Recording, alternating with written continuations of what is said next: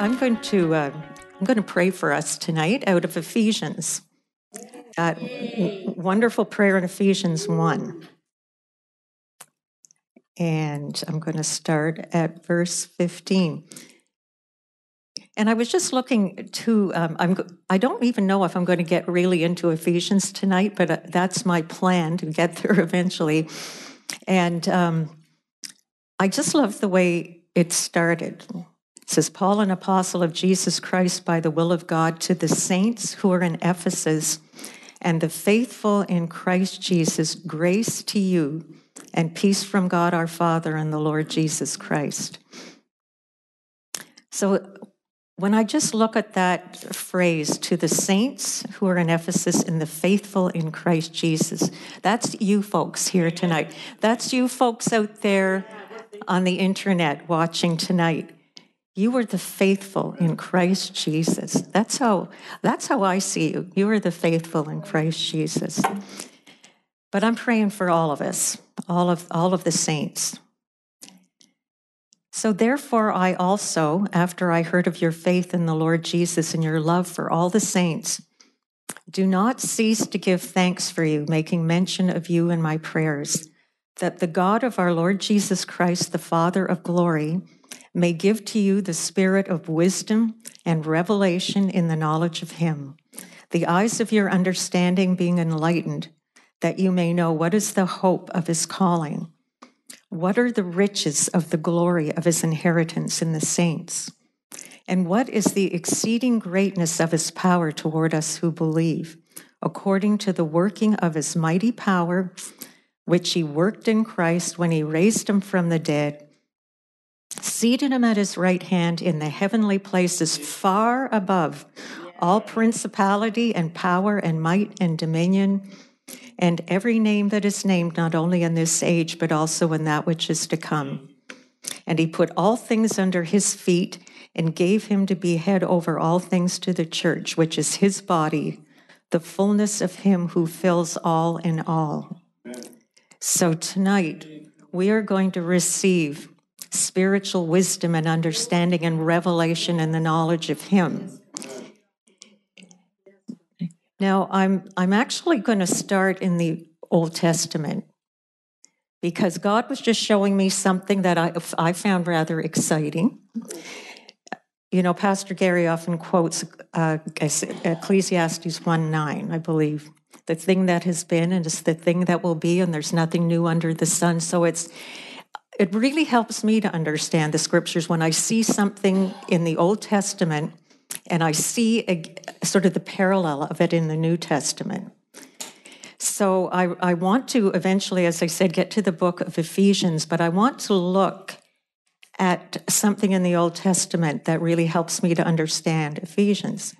So I'm going to ask you, I'm going to be using New King James for you folks back there who are putting up scriptures. That's all I'm using tonight, so it's pretty simple and straightforward. And we're going to go to Genesis chapter 1. Woo-hoo, okay, oh, come on. And we're going to look at a few things in Genesis because there's a lot here. There's so much in these first 3 chapters, but I'm just going to look at some things that I want to highlight. So in chapter 1, we see God creating the heavens and the earth and putting everything on the earth that is necessary for life. So every day, there's 6 days of creation, and every day he's putting something new onto the earth. But I want to look at the 6th day. This is found in Genesis 1:24-28.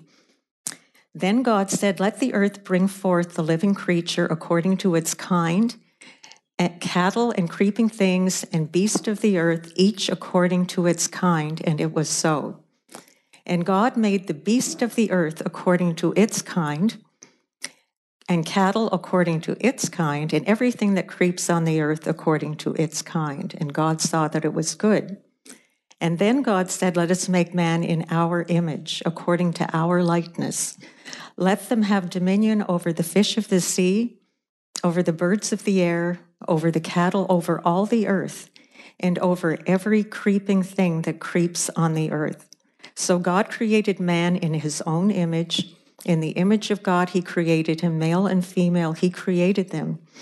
Then God blessed them. God said to them, "Be fruitful and multiply, fill the earth and subdue it, have dominion over the fish of the sea, over the birds of the air, and over every living thing that moves on the earth." So those couple verses, 2 or 3 verses, are just loaded with information. And I'm just going to touch on some of it. One of the things that I noticed, that it was on the 6th day, God, he created the animals that he put on the earth, and then he created man. So of everything he created, man was last. And I believe that's because he had to get everything ready for man. He was creating this perfect environment for man to live in.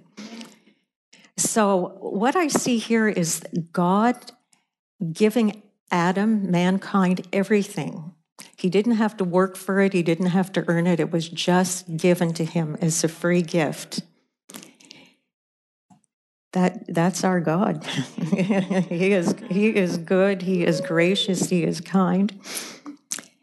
And then he also made man in his image, which was unlike the other animals that he created. So man had a nature that could communicate with God, that could have fellowship and communion with God. So that is another benefit that Adam had. And as someone who could have fellowship with him and communicate with him and know him, God also gave him some authority. He gave him a purpose and a job to do. He gave it to all the animals as well, and he told them to be fruitful, multiply, fill the earth. But to Adam, he said to subdue it and have dominion over all the animals on the earth and over the earth. And that is pretty amazing, too, that God gave him that. And I don't think he could have carried it out if he didn't have fellowship with God and do it in partnership with him. So after he said these things, is that me making that noise? Okay. Anyways. Okay, I won't be dancing up here, I guess. So after the 6th day, Adam had his first day on planet Earth. It was the 7th day. And on the 7th day, God had a day of rest. So Adam began his life on planet Earth from a place of rest. So that is important, yeah. He didn't have to earn anything, and he started out from a place of rest. And then I just wanted to mention this for Pastor Paul, because he likes his meat. Everybody was eating herbs and fruit and that sort of thing when they first were put on the earth. The animals and the people, they were all vegetarians. They caught on. Yes, I know. That tells me that they all got along. Nobody was trying to eat anybody, so, they were all getting along. Well, the bacon was probably there, but nobody was eating it. Okay. Now, Genesis 2:15. I want to look at that. It says, "Then the Lord God took the man and put him in the Garden of Eden to tend it and keep it." So God gave this man a job, a responsibility. He was to tend the garden. I don't even know what that looked like. We imagine the Garden of Eden to be just this paradise, so I don't know how much work he had to do. But I heard one person say this, that probably had he not sinned, his job would have been to see that garden expanded throughout the whole earth. Possibly. You gotta weed a garden. Well, yes, but this is the Garden of Eden. I don't know if it had any weeds, but But maybe this is where the being fruitful and multiply part comes in. He had to cause the garden to expand. And he had to keep it. There was something to keep it from, and maybe he didn't know what it was at that time, but he had to guard it and protect it. And then in verses 16 and 17, God gave Adam a sort of prohibition, something that he wasn't supposed to do, and it really involved Adam having a choice. So it said, "And the Lord God commanded the man, saying, of every tree of the garden you may freely eat, but of the tree of the knowledge of good and evil you shall not eat, for in the day that you eat of it, you shall surely die." So we know what happened. We know what happened. I'm not going to go into that, but we know that he didn't protect the garden from an invader, and he and Eve ate from the tree, and they died. They didn't die physically right away, but they died spiritually. They were separated from that spiritual relationship they had with with the Father, that close communion and fellowship, because when sin comes in, it brings shame, it brings fear, and that's what they were experiencing. They were withdrawing from God. And, maybe they could have talked to God about it and owned up to their mistake, their sin, but they chose not to. That's what we human beings do. We try to cover it up and make excuses, and that's what they were doing.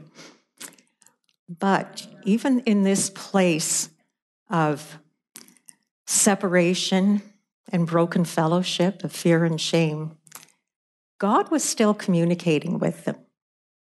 He did put them out of the garden, probably for their own protection and safety, so they wouldn't eat from the tree of life in that state. But he continued to communicate and reach out to mankind even after that.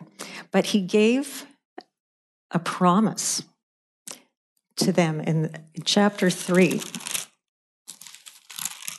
Chapter 3, verse 15.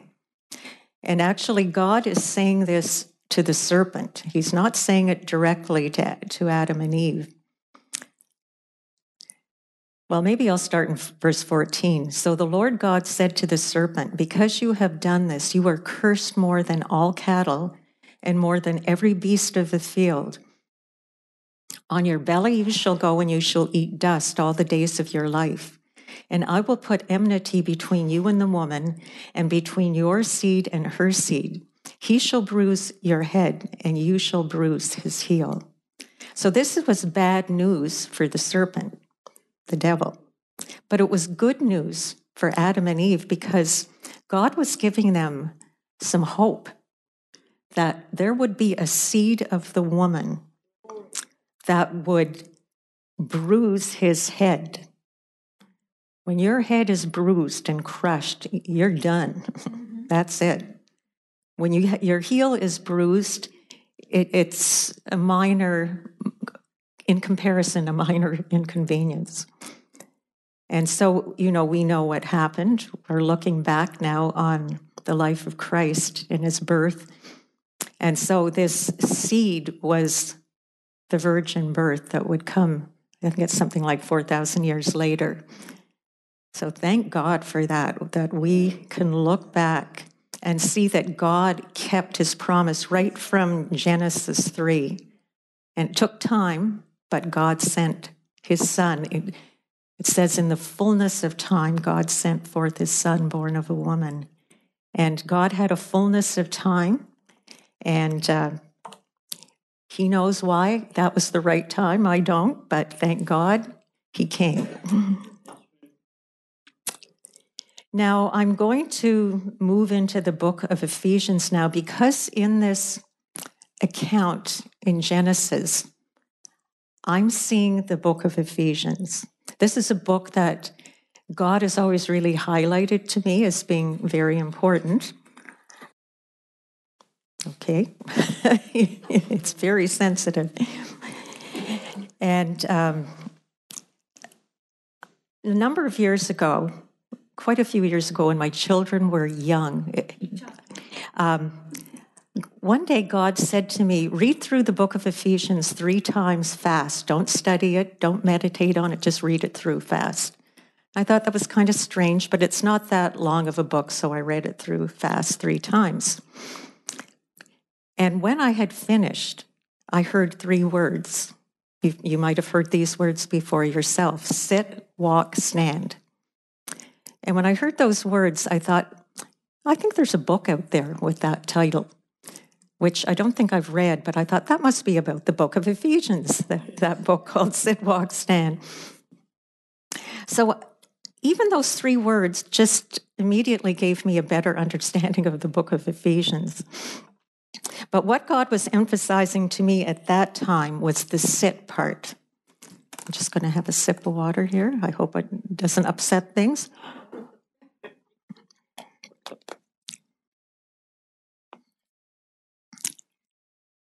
And the reason he was doing that, because at that time, and I think this happens to a lot of us, I knew that, okay, I was saved by grace through faith. It's the gift of God, not of works.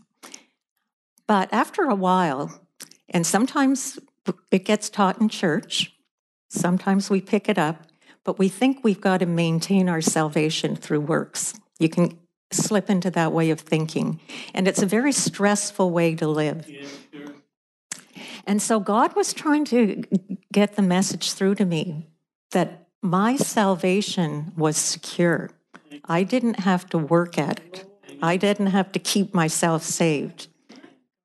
Now, I'm just going to say I don't believe that it's not possible to lose your salvation, but I think it's very rare.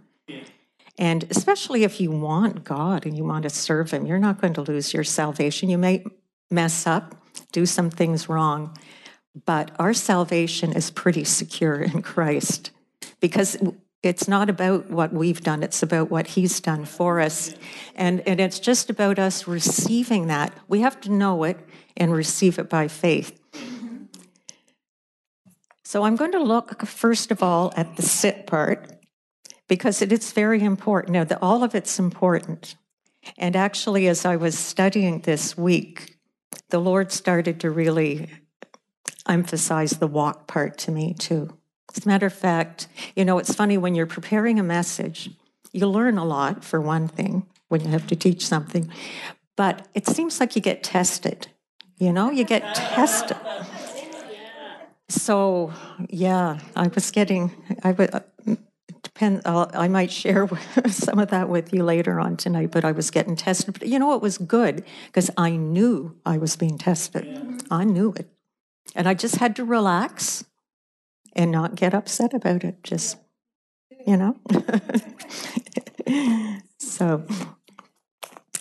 So Ephesians 1, Ephesians 1 is just awesome, that whole chapter. And I'm just going to look at some, I'm not going to do every verse, because I do remember many years ago, Pastor Gary taught on Ephesians in the midweek service. Do you remember that, Pastor Gary? Yeah. And you taught, I think you went verse by verse. Oh, did he? Okay. I don't think I did that course, but I do remember it was like the midweek service. And he didn't do it all in one night either, because there is so much. But I'm just going to touch on some of these verses because they are so good. And they sort of, to me, are a parallel to what Adam had in the garden before he fell. So let's just start with verse 3 in Ephesians chapter 1. And it says, "Blessed be the God and Father of our Lord Jesus Christ, who has blessed us with every spiritual blessing in the heavenly places." I mean, we're just starting off at the beginning of Ephesians with that statement. Just as when Adam was created and put on the planet, he just came here, everything was provided for him. Now, everything has been provided for us in Christ. And I want to look also at 2 Peter 1, verses 2 and 3, because he really brings this out well. So Peter writes, "Grace and peace be multiplied to you That's sort of like the introduction here in Ephesians as well. And he says, in the knowledge of God in Jesus our Lord, as his divine power has given to us all things that pertain to life and godliness, through the knowledge of him who called us by glory and virtue.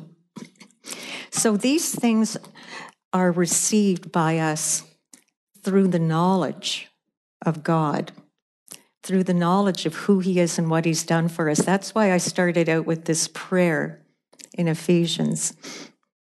And I know probably it was a year ago or so, Pastor Nancy, you were talking on these prayers in Ephesians.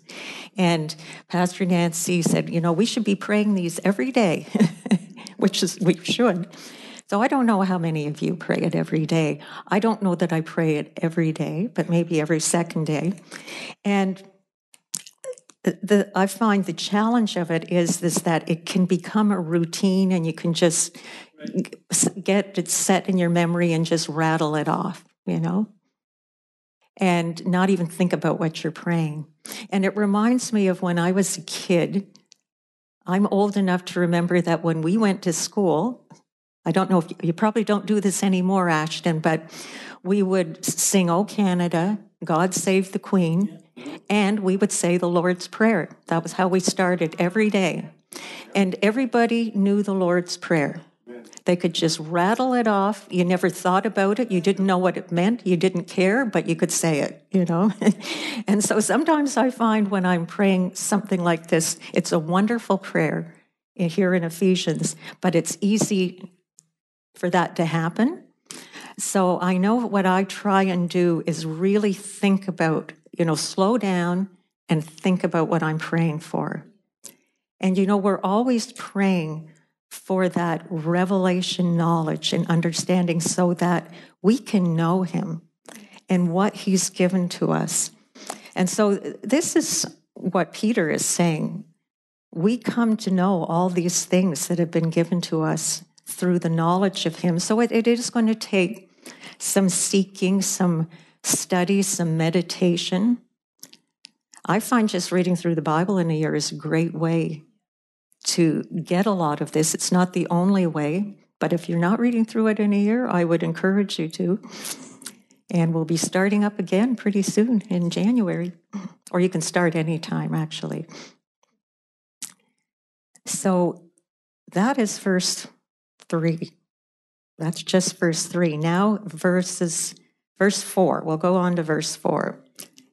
Just as he chose us in him before the foundation of the world, that we should be holy and without blame before him in love. Now, is that we should be holy and without blame. That is amazing. When you think of all the things that we have done in our lives, especially before we knew the Lord, and even after we knew the Lord. But this is not something that we have earned because we've been so great and holy ourselves. This is something that has been given to us in Christ. Now, when we get to the walk part, there is a walking out of some of these things. But first of all, these things have been given to us in Christ.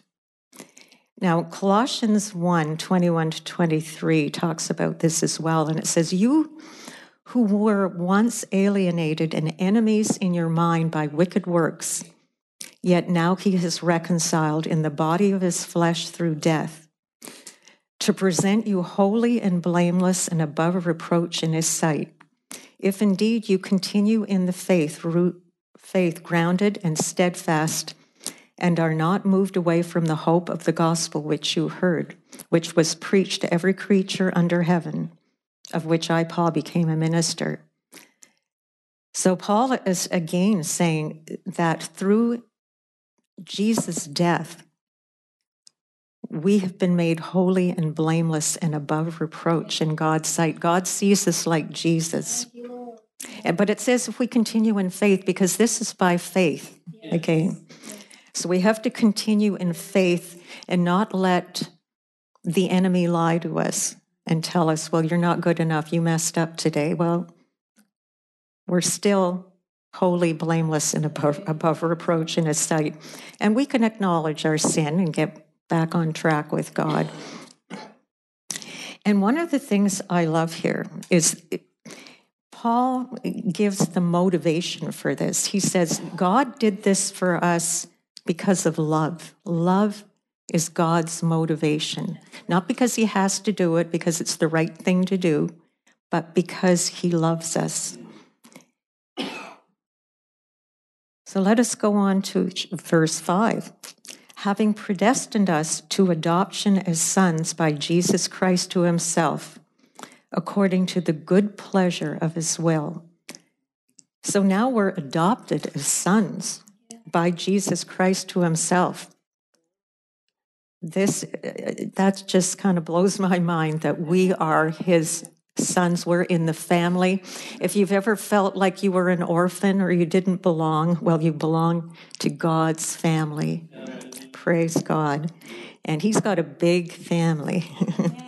And again, this is according to the good pleasure of his will.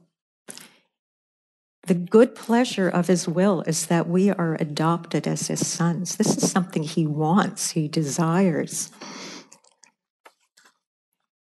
And then, I guess it's the next verse, it says, to the praise of the glory of his grace by which he made us accepted in the beloved. We are accepted in the beloved. That means we're beloved too. How awesome is this?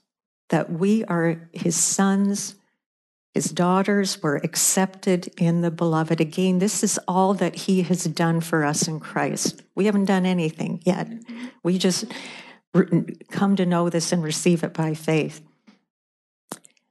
In verses 7 and 8, in him we have redemption through his blood, the forgiveness of sins, according to the riches of his grace, which he made to abound toward us in all wisdom and prudence. So we have redemption. We are redeemed. We're forgiven. According to the riches of his grace is rich towards us, and it abounds towards us in wisdom and prudence. Now, I want to look at another verse that says this in Colossians. This is one of my favorite verses. Colossians 1, verses 13 and 14.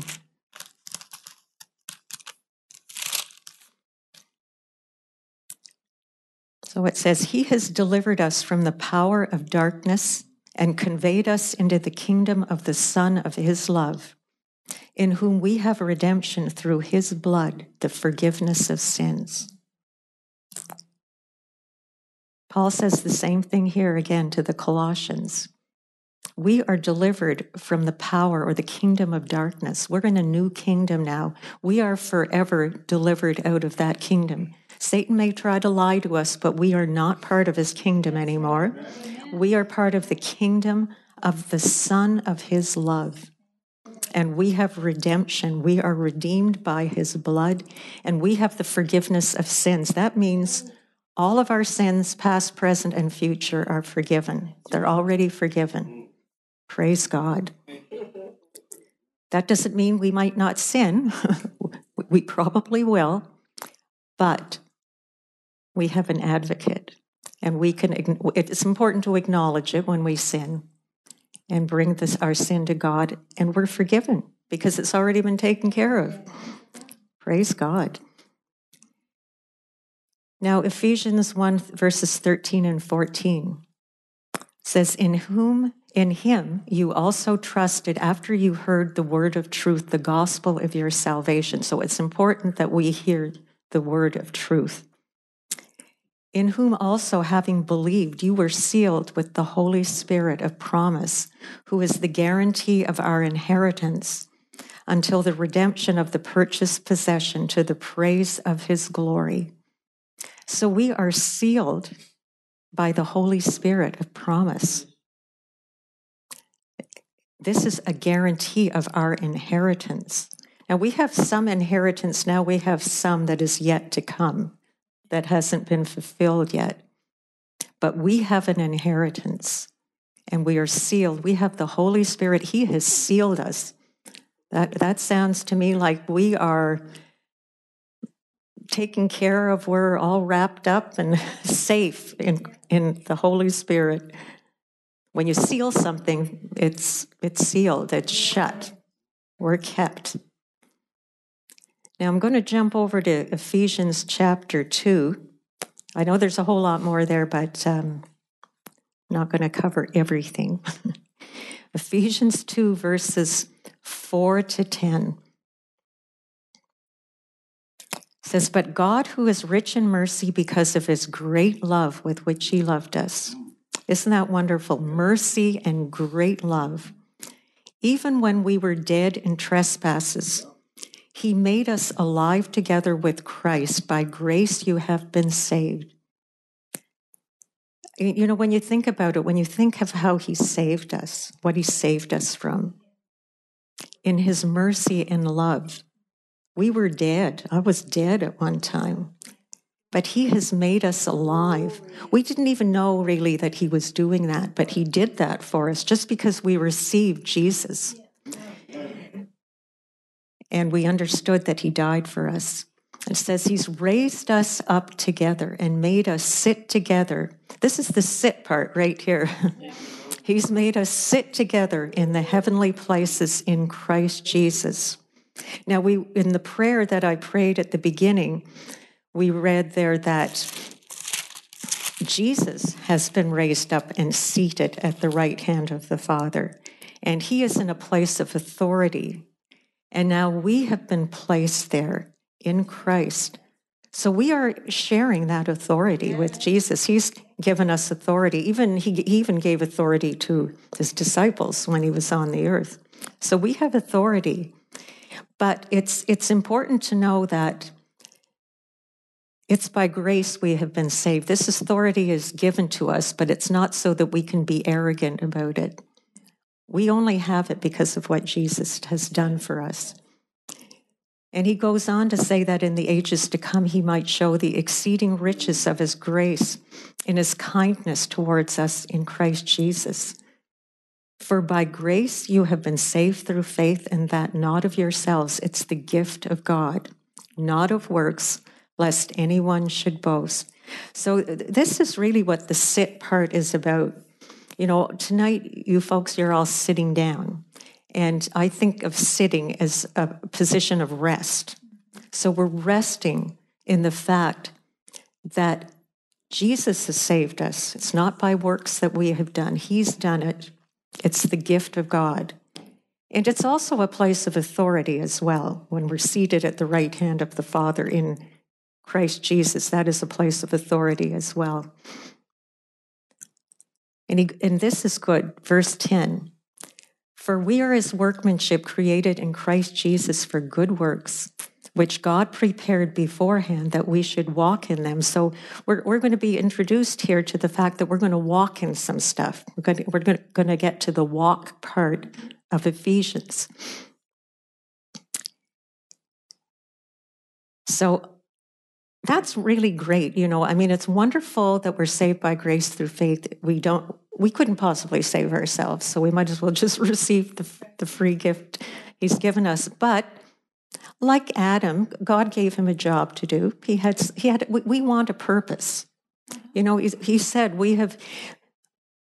God created us for good works that he prepared beforehand, that we should walk in them, even before we were born. He had something for us to do. And I believe it's something that we will enjoy, that fulfills us. He doesn't make us do something like a lot of times people say, "Oh, I'm afraid God's going to send me to Africa or something," you know. But whatever God has for us, maybe he's going to send you to Africa, but you will enjoy it. You will learn to love it. It might be, I'm not saying it'll be easy, but whatever he has for us, it will be fulfilling. It will be tailor-made for us. Amen. So, you know, that's one of the things we seek God for, is our purpose here on earth. Now, in Ephesians 3, we have another prayer. I wasn't really going to get into it too much, but it is a prayer for, again, revelation of God's power living within us and his love for us. He wants us to know. He says that we would be rooted and grounded in love and be able to comprehend with all the saints What is the width, length, depth, and height? I mean, this is a full three-dimensional love. To know the love of Christ, which passes knowledge, that we may be filled with all the fullness of God. I think, in order to really live the Christian life, we have to know, first of all, that God loves us. And it's not because we're wonderful and great. It's because that is his nature, his love. And so if we don't have that foundation, I think we're just going to be struggling. It's just going to be a kind of a robotic life. We want to have that relationship with God and know that he's approachable and that we don't have to live with any guilt and shame. We can just have this very open, honest relationship with him. I read this today, and it was a devotional I got, and I thought it was really good. It says, faith alone saves. So that's what we've been talking about. It's God's grace towards us, and we receive his grace by faith. He says, faith alone saves, but saving faith is never alone. It must be acted upon. And so when we have Christ in us, his Spirit in us, we'll want to do something. We'll want to serve him. We'll see the world through his eyes. Because he's love, his love is in us too. That's one of the things that we have in us. Now, I might go on a little further. I might just get started here in Ephesians 4, because Ephesians 4 is the walk part. Now we're going to start to walk it out. And I'm going to look at verses 1 to 6. It says, I, therefore, the prisoner of the Lord, so Paul's writing from prison here, beseech you to walk worthy of the calling with which you were called, with all lowliness and gentleness, with long suffering, bearing with one another in love, endeavoring to keep the unity of the Spirit in the bond of peace. There is one body and one Spirit, just as you were called in one hope of your calling, one Lord, one faith, one baptism, one God and Father of all, who is above all and through all and in you all. So there's a lot of good stuff here. He is asking us, really, he's asking us to walk in the fruit of the Spirit, which we have. That's something that we have already in us. We don't have to pray for more of it. It is there. We need to acknowledge that it's there. And when we have the opportunity to walk in it, and he uses the words lowliness, gentleness, long-suffering, bearing with one another in love. So, we have to walk through some difficult things in relationships with people. And he's asking us to endeavor to keep the unity of the Spirit in the bond of peace. And, as I was reading through this, one thing that just kept coming to me is that there is absolutely no room for us to be offended. We can't if we're walking in the fruit of the Spirit, how can we allow offense? I mean, there are temptations to be offended, that's for sure, but we can't allow offense in our lives because it destroys that unity. And I read somebody's definition of agape love, because this is really what he's talking about here. Agape is giving myself up, subordinating, even abandoning my own desires for another's. It actually means preferring another's well-being over our own. So I see here a love that is sacrificial. And we'll see this again in chapter 4 and chapter 5. But chapter 4, verses 22 to 24, he says, there's, again, so much here, I'm not going to read every verse, but that you put off concerning your former conduct the old man which grows corrupt according to the deceitful lusts, and be renewed in the spirit of your mind, and that you put on the new man which was created according to God in true righteousness and holiness. So Paul talks about putting off and putting on in Ephesians. And we're to put off our former conduct. And one of the ways we do this is being renewed in the spirit of our minds. That's really, really important, is being renewed in our minds. And I think that's really lacking in the body of Christ today. You know, when I first started coming to New Covenant Church, this is where I really started to learn about renewing my mind. I really didn't know it was a thing, you know. I was renewed to a degree because if you're walking with God and reading the Word, I mean, God's going to show you some things, and of course, you're going to learn and make some changes in your life, but really being renewed in the spirit of your mind and coming to know who you are, it just changes everything. And so it enables you to walk in this new life. I think sometimes we think we're not able to, we're not capable of it, we're just still in our sin almost, and we're struggling and fighting until we get to heaven. But God wants us to progressively being pushing towards the life of Christ that's in us, to let that be revealed in us. And it's a daily walk. We probably will be working at it until we get to heaven, but it's something every day. And you know, I was saying as I was preparing this message this week, well, it was kind of a busy week, you know, with Christmas and all.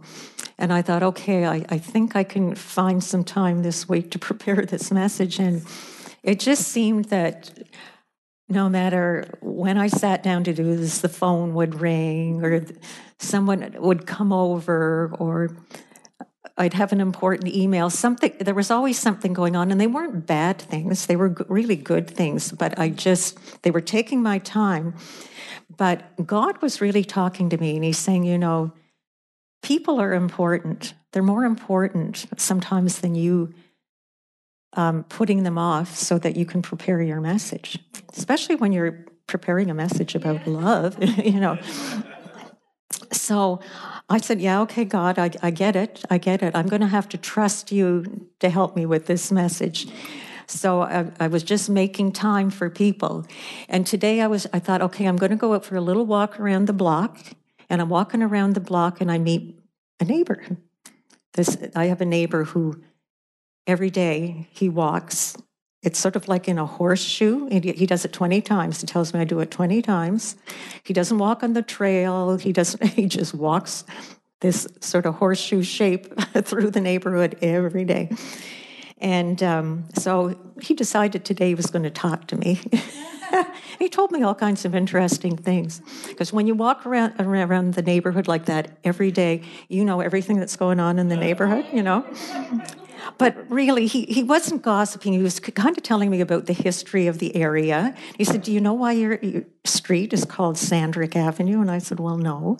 He said, because the man who built this subdivision, his wife's name was Sandra, and his name was Rick. And I said, well, there you go, you know. So, but there I was out in the cold while he was talking away to me. And I said, well, this is exactly what God is talking to me about, to just take time for people. People are important. Yeah. And, you know, especially at Christmas, because that really gets big in me at Christmas, because it can be a really hard time for people. Even if it's a good time, everybody's rushed, they're trying to get gifts, you know, it's a challenge.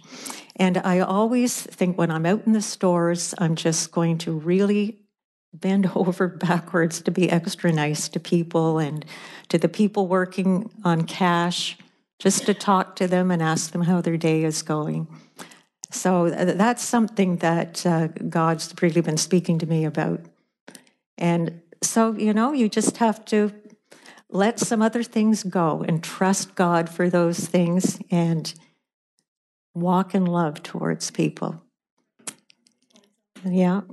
Now, I do have a bit more here, but since there's going to be a part 2, see, I knew there was a bit. I had a lot here, and I thought they might get a little tired and walk out on me. So, we'll continue on with this part 2 next time I'm able to be here. No, the week after. The week after. So, yeah. But one of the things, again, I was seeing what Adam had and he lost, we have gained in Christ. We've gained that place of rest. We start from a place of rest, from a place of sitting. And we have fellowship with God again because we're forgiven. There's nothing between us anymore. And we have something to do. We have a job to do, just like Adam. We have a garden to tend and a garden to protect. And so the book of Ephesians kind of brings that all out to me anyways. And it helps me to understand it better and understand the plan that God has for myself and all of us here on earth. So I'll just leave it there. Thank you. Thank you. I was going to mention, though, and this kind of goes along with the message of sitting and also walking. We have these little I am cards. I think most of you know about them. I think they're out in the lobby. They're kind of little, but there's 40 I am scriptures of who we are in Christ, what we have in Christ. So things like I'm a child of God, I'm redeemed from the hand of the enemy, I'm forgiven. We heard all of that tonight. I'm saved by grace through faith. I'm justified with the scripture references. So I would encourage you to get a card. And if it's too small for you to read, when Pastor Paul sends out the devotions, on the right side, there's a lot of confessions, and this is in there too. So you can see it in bigger print. Like I printed it off. I've got it at home. So you can just go through. You don't have to go through all 40 every day, but just go through a few of them and look at them and renew your mind to the truth of the Word of God, what it has to say about who you are and what you have in Christ. Praise God. We hope this message has encouraged you in your relationship with the Lord. For more information and ministry resources, we invite you to visit our website at www.newcovenantchurch.ca. We look forward to you joining us next time as we continue to live victoriously.